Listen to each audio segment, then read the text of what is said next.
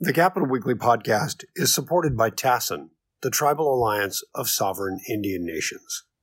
Funding for the Capital Weekly podcast is provided by the California Endowment and by TASIN, the Tribal Alliance of Sovereign Indian Nations.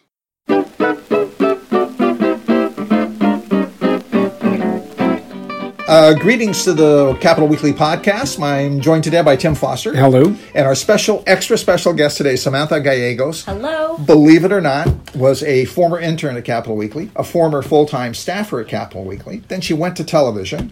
Then she went into the building and did some TV and stuff now. And you are communications director for... Assemblywoman Lorena Gonzalez of the 80th Assembly District, the southernmost district in the state, down in San Diego.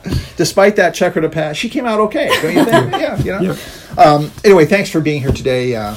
So you were a journalist getting people to quote, getting quotes for stories. And you saw yourself, Tim was mentioning, you saw yourself the other day. You read yourself the other day in a story quoted for a story some other reporter was doing. So how'd that feel? So someone was anticipating it because the reporter had DM'd me on Twitter. It's funny, I'm super comfortable with reporters because I come from that world. And I had exchanged comments with him in DM before over my boss. He had saw my tweet about another colleague of ours in the assembly who dressed up as a prop for a bill, Receipt Man, hashtag Receipt Man. And I tweeted about this. Receipt Man? We'll talk about that John, later. where have you been? Come on, John. This is like 48 Is hours it very old. long paper receipt? It's CVS receipts. And I just tweeted about this image, on the Cal channel. It was a funny little screenshot. And he had saw that tweet, thought it was hilarious. He's down in San Diego, didn't really realize there's this hashtag CalLedge Twitter thing and all these funny jokes that we put out there. And DM'd me, asked me more info on what was going on. And then he decided to actually feature my tweet in the story, which I didn't even realize until my coworker had said, "Sammy, you're in this story." And it was pretty funny because I know back when I worked in the journalism side of things, staff really try hard to not be included in pieces. That's like our job is to highlight our boss and not be...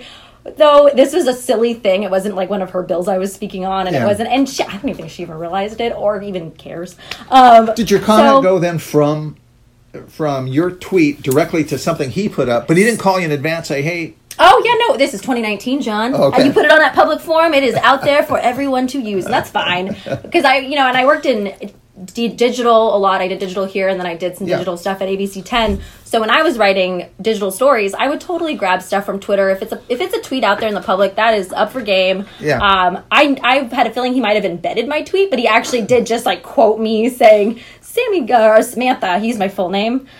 I feel so weird about seeing my full name, John. I know you call me by my full name because you know me from way back when. But so he said, Samantha Gallegos, Assemblywoman Gonzalez's communications director tweeted. I'm like, okay, that's cool. Like I finally get to see my name in print on the other side of things, and that's what I get quoted. Okay. So do you do a lot of social media? I mean, as part of your job? I do. Yeah. Well, what's great with the Assemblywoman that I work for is she's got a voice and a brand, and really I'm just kind of there to help out with the digital footprint that she makes. She controls her own. She has a giant Twitter. digital footprint. Oh yeah. Bigfoot, So she like her Twitter is fire. Like she is awesome. But little things like the state website, like the website hadn't been updated for about a year when I started. So I went through and like updated a bunch of the content there. The official state Twitter handle is controlled by the office, and there was like tweets being put out in some system to it, but I've kind of taken that over and just generate more content. It's more, they have somebody now focused on putting stuff out there on that platform. I'm also able to go through video and cut clips and add captions. And I know all the like rules to how do you create multimedia elements that are ADA compliant. So that's like an office by office thing. It's not like there's one Twitter maestro for the assembly that... So... When I first switched You missed over, the head wiggle on that part. By the way, there is in the House. Hair flip. When you talk to people, in the House, you want to talk to somebody, they always give you the same people that are like answering for the caucus or the conference. Really? At least that's been my experience. So you have more autonomy, maybe. There is. I think that, our speaker really strongly believes in allowing members to have their own voice, be autonomous. So, but previously there was there's this outfit for many years called the Speaker's Office of Member Services, and now that's the Democratic Office of Communications and Outreach. And that is the office that I first started in when I made the flip from journalism to the quote unquote dark side. But we don't use quotes. We don't use quotes. And the new office is called DOCO, right? That's DCO. So DOCO is actually a downtown common. Sacramento. The city of Sacramento took that from us. I was trying to be clever. Stop that. Stop confusing the public. And the sad part is no one actually says DOCO. It's like the only, if you could tell it's coming from a communications flack if the phrase DOCO is used. Yeah. Everyone else says downtown or K Street or near the. Anyway, I digress. Oh, no. Well, that's for another podcast, as John Myers would say. And so that office, DCO, does provide communications assistance for all members. Yeah. And so in that office, I would help out with creating, like, we had a podcast that we just rolled out back when I was in that office last year. We do social media videos for offices that request them. We cover their press conferences whenever they request it, photography services, print products, mailers, which I've always just been weirdly obsessed with since I was a kid. Mailers. I love mailers. And so we would produce those social media graphics. Have you ever received any mailers in the mail? You might not be that obsessed with them. If you oh my gosh! Oh, John! Every year during elections, which every other year, I hold on to every single mailer I get, and then before I vote, I look through all my mailers, and I don't know why, but this makes it's a weird tradition that I have. I knew you were odd and unique, but I didn't know you were that odd. I'm very, very odd. No, that's a very good. That's like Alex Vassar level. That's why I love Alex Vassar. No, that's a journalistic tradition. There are lots of reporters political reporters, looking for the possible copy errors. There's thousands of things. It's fun. And then actually, this last election, I got to work on Assembly campaign mail. Yeah, you have no idea, like how much heaven I was in, just collecting all these like freshly printed mail pieces. I'm a weirdo. Did you work with Pablo, right? I did work with Pablo in DCO. Yeah. So that was he was Pablo Espinosa. So Pablo Espinosa has been in that office for a long amount of time, and he's kind of shaped it to be that service for these members and make it more agile to the needs as these years go on and technology changes. That's kind of what that office is trying to do. That's why they transitioned from that title SOAMS to DCO. So it was great to be in there for that year and get a sense of how I could use them and how offices were kind of not understanding the best ways to use them. And then we gained like 8 members in this election, and so they are incredibly busy. But I've come into now the Assembly office with that background, with an understanding of who Lorena is. I mean, I started with you guys at Capitol Weekly when she first won her special election. So been that long. I know. So I've been following her and aware of, her voice and what she believes in since that time. And like what you said when I first started in the office, Tim, that she's kind of somebody that I've always been similar with in terms of like where we stand on progressive issues. So it was great to go in there and be able to kind of learn her voice and fight with somebody that's like not fight with, but fight for somebody who believes in all the things that I strongly believe in too. So it makes producing content easy. That kind of ties into so the reason you left journalism. Do you want to get into that? Because you've talked about that with us. But so I mean, gosh, for my entire life I've been obsessed with news, politics particularly, and I really made the connection between the two when I started school and went to Sac State, took a media studies class, and realized it was my obsession with news that made me so obsessed with politics. And I wanted to pursue political journalism because of that and make that information easy for the rest of the public to understand, or exciting, engaging, make them want to learn. And then I went over into TV to get a better sense of digital stuff. I loved Sac State, but one thing that really lacked at the time was multimedia resources. I was so lucky to take the broadcasting class, the writing class, that when John Myers was teaching it.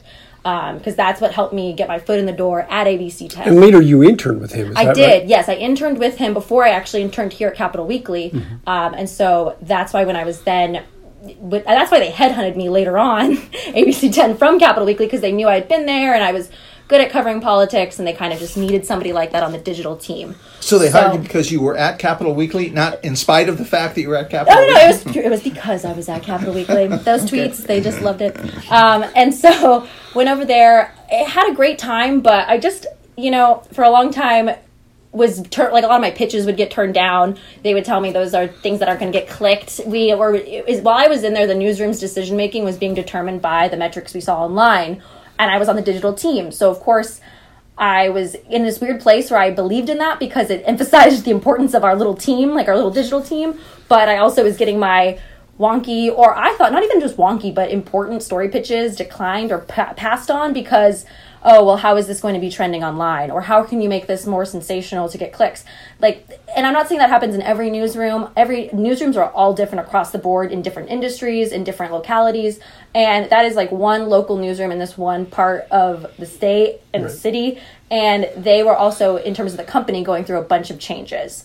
So that just was... So the result of that probably was you get more stories, or more that you're retweeting would be healthcare stuff, automobile accidents. Oh, not even... Kardashians. Not even local issues, just like weird, like sensational stories that are viral online at different cities, weird stuff. And so that, I could handle that for a while. I have to say that's fun. And I could handle it for a while, seeing the metrics go up and seeing all this stuff. It was exciting. But then when Donald Trump came into the picture, it was just like, no, I really can't be part of the, You were having difficulty maintaining your nonpartisan stance? Oh, absolutely. And I knew that what I was wanting to post on, there was many times that I would write a post online and just delete it, and I knew I couldn't have a voice, or see something I wanted to retweet and felt like I couldn't retweet it because I'm a journalist and therefore may not have opinions. And I know that that's like a weird area right now because the term branding is so important to everybody. And even these journalists now think that they need to develop their own brand and go out there with their own opinions on things on Twitter.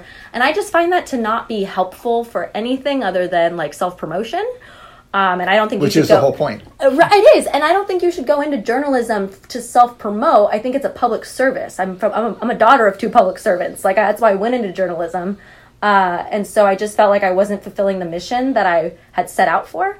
And then with Trump, I just knew, like, I need to be, in 4 years, if I'm not out there knocking on doors, promoting an alternative to this, like, crazy person, then I will, and if I'm still behind the desk of a computer helping assist with the live stream of his next speech, I'm just going to be, like, completely diverted from my mission. Like, what am I doing at that point? Have you done campaigns? Have you ever worked on a campaign? So last year was my first time. Oh, you did? Okay. Yes, and it was so funny telling everybody, so this is my first time doing campaigns. GeoTV weekend, I went out to Bakersfield to knock on doors for Rudy Salas. And that was my first time ever door knocking. And everybody was like, this is your first time doing this? And I was like, I've been a journalist, guys. You're not allowed to, like, even sign petitions. Like, there's rules. But that was so fun. John told me I couldn't have a bumper sticker on my car. Oh, my God. Not even a bumper sticker? Nope. I've got 3 of them now, though. But I think I brought, like, a old, like, campaign thing in one time. And you're like, you're not really supposed to have that kind of stuff as a journalist. And I was like, although, wait, if I remember right, you did have an Elizabeth Warren I still have that Elizabeth Warren sticker. It was above your desk. I do have it above my desk right now. Same stickers. And I also have a Julian Castro button. I'm waiting for Buttigieg to put out some buttons. I don't need a shirt.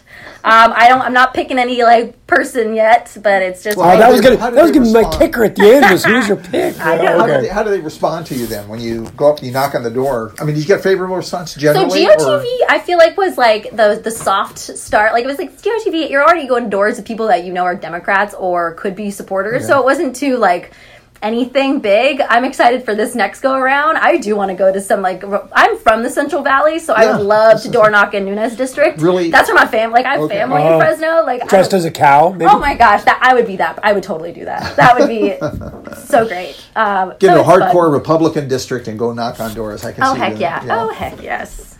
Did you learn anything about social media when you now about social media that was sort of a surprise to you? You kind of talked about this, but sort of a surprise to you that you didn't realize before about the social media. Maybe it's more powerful than you thought it was, or maybe it's more trivial than you thought it was. I really noticed the power of social media in politics when Sanders all of a sudden became relevant to the lives of my friends who had never followed politics. And I've known him, I know, and I just have known who he is my entire life, but Feel the Burn hashtag became this huge thing. This, like, graphic of his face became this iconic symbol. And around that time, and even before that, I knew Obama made this huge imprint on Facebook and was able to reach a lot of people through that medium. But I was able to kind of really captivate, okay, how can I use social media and make sure that I'm projecting the right voice for whoever I'm working with. And so at that time, when I started in Lorena's office, for example, my first thing, I luckily started when we were on a winter kind of break-ish. Not really a break, we still had to work, but things are a little quieter in the building. Yeah. I was able to get started on a design palette for her. Colors, branding elements, font, like thinking about and all the Feel the Gons hashtag. Oh my gosh, no. Nice. We're still working on the hashtag. But, Fletch. Go Fletch was the hashtag, but now we don't use Fletcher in professional settings, so. Do you use Facebook? more than other things, or Twitter more so than other? I really Instagram? my thing that I'm trying to understand better is how to use like YouTube better for her. I don't think that offices realize. I don't think many people realize just why YouTube is so important, and why even though you're not there are videos being produced of her. Like there's elements that we could put on YouTube. Why not do that?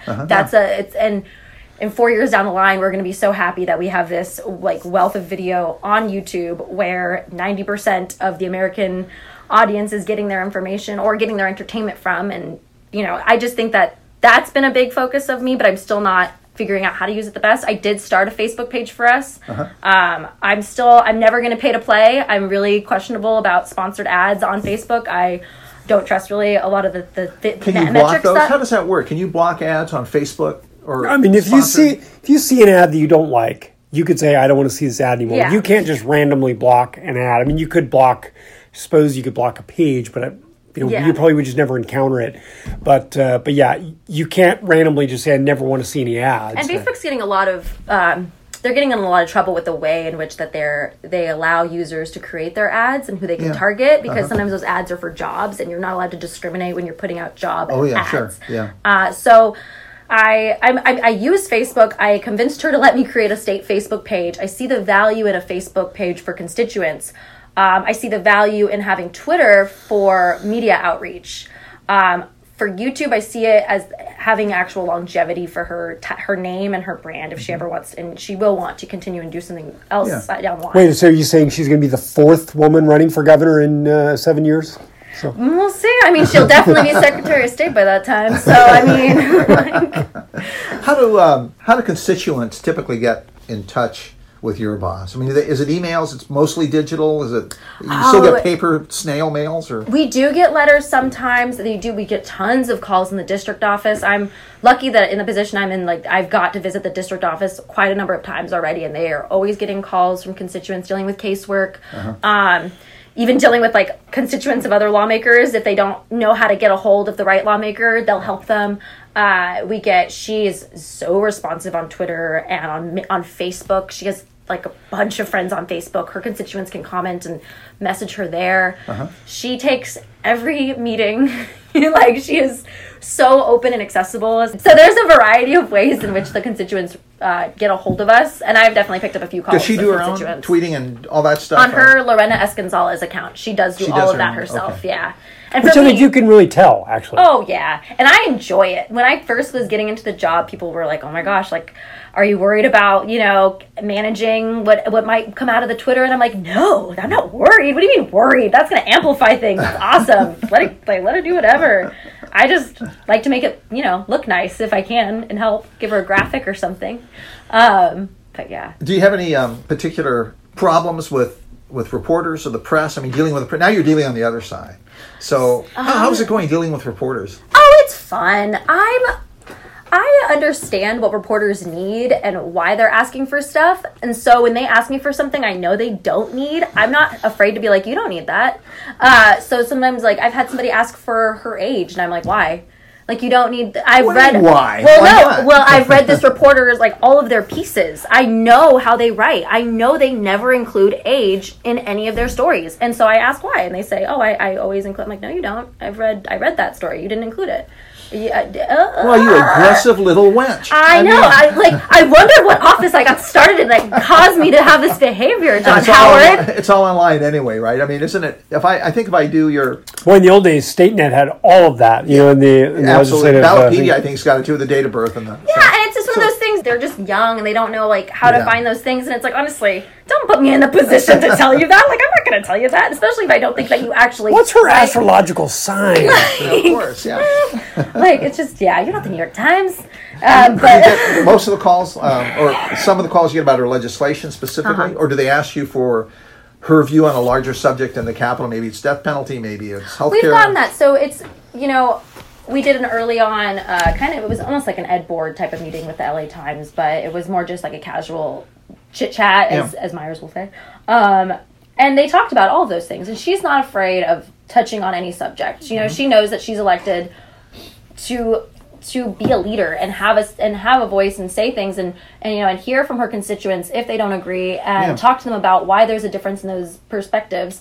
But that's so. She has had to pontificate on like really wider subject matters and issues, and I think that's why people enjoy her and come to us for her comment. Like, I'm so incredibly busy all the time fielding media calls because they know that she will actually give them... she's quotable. She's quotable, and she's not... I'm not filtering her. Nobody's filtering her. I just facilitate. I ask her, hey, do you have time? The only time that we... I don't think we've ever not taken a media call yet, and the only time it's because we couldn't make a deadline. We can fix that too. Because she's so busy. And like I said, she takes every single meeting. But it's fun. I enjoy it. Well, I would think if she has one key issue right now, it's the diaper thing. Is that right? Is that still true? Diapers has long been a key issue for her, just as a working mom. I'm thinking the one thing that maybe she'd be best known for. You would know that better than me. I think that voting bills, if people really, I think because early on that has, for the long run, she's now 6 years into the seat. So for a long time, I know, it's so wild. And so, but for the last, I would say, last 4 or 3 years, it's really been the voting issues. The voting, she's the one that made it so, we could all get a mail-in ballot.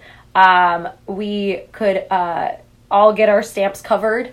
She's the one that created that bill. She early on took on lowering the voting age to 16. I believe she took on 16 and then 17. Now Evan Lowe's got that bill and she's on co-author of it.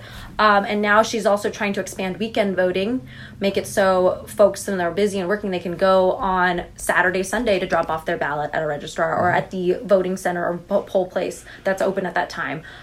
She's also trying to make it so we have a process for teaching high school kids what it takes to actually be a registered voter and what a ballot looks like in your area. And, different civics education is now something she's also focused on. And, oh man, there was she has like a third voting bill and it's already escaping me. But she's constant. That's why she's taking on this next position of Secretary of State or is moving towards that direction because, one of her early stories that she's always said is she would organize and help out registering people to vote when she was 14, when she was really young. She was doing that. So voting is more of her biggest thing. And motor voter, making that automatic when you go to the DMV. That's all her.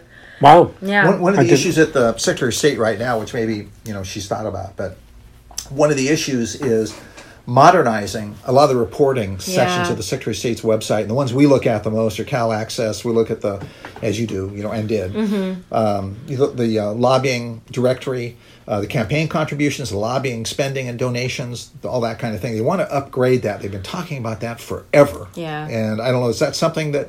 I haven't heard her talk about that, but I know she's aware of how bad that is. I think we all are. But I know I saw a tweet recently from Jeremy White, and I loved it. And he said, compared to other states, honestly, Cal Access is like a Ferrari, which is kind of just devastating when you think about it. It's like, oh my God. But it's up to this California Department of Technology. I think all of these issues. I don't know, and I know the governor is working on fixing that, but I am not privy to where all that is right now. But I can tell you, I wish it was more user friendly and usable. Well, maybe that's a topic for another podcast. So Samantha Gallegos, thank you very much. Thank you guys. Thank you very much. Always nice thank you very much. And this is John Howard, and we will see you next time around. Thank you.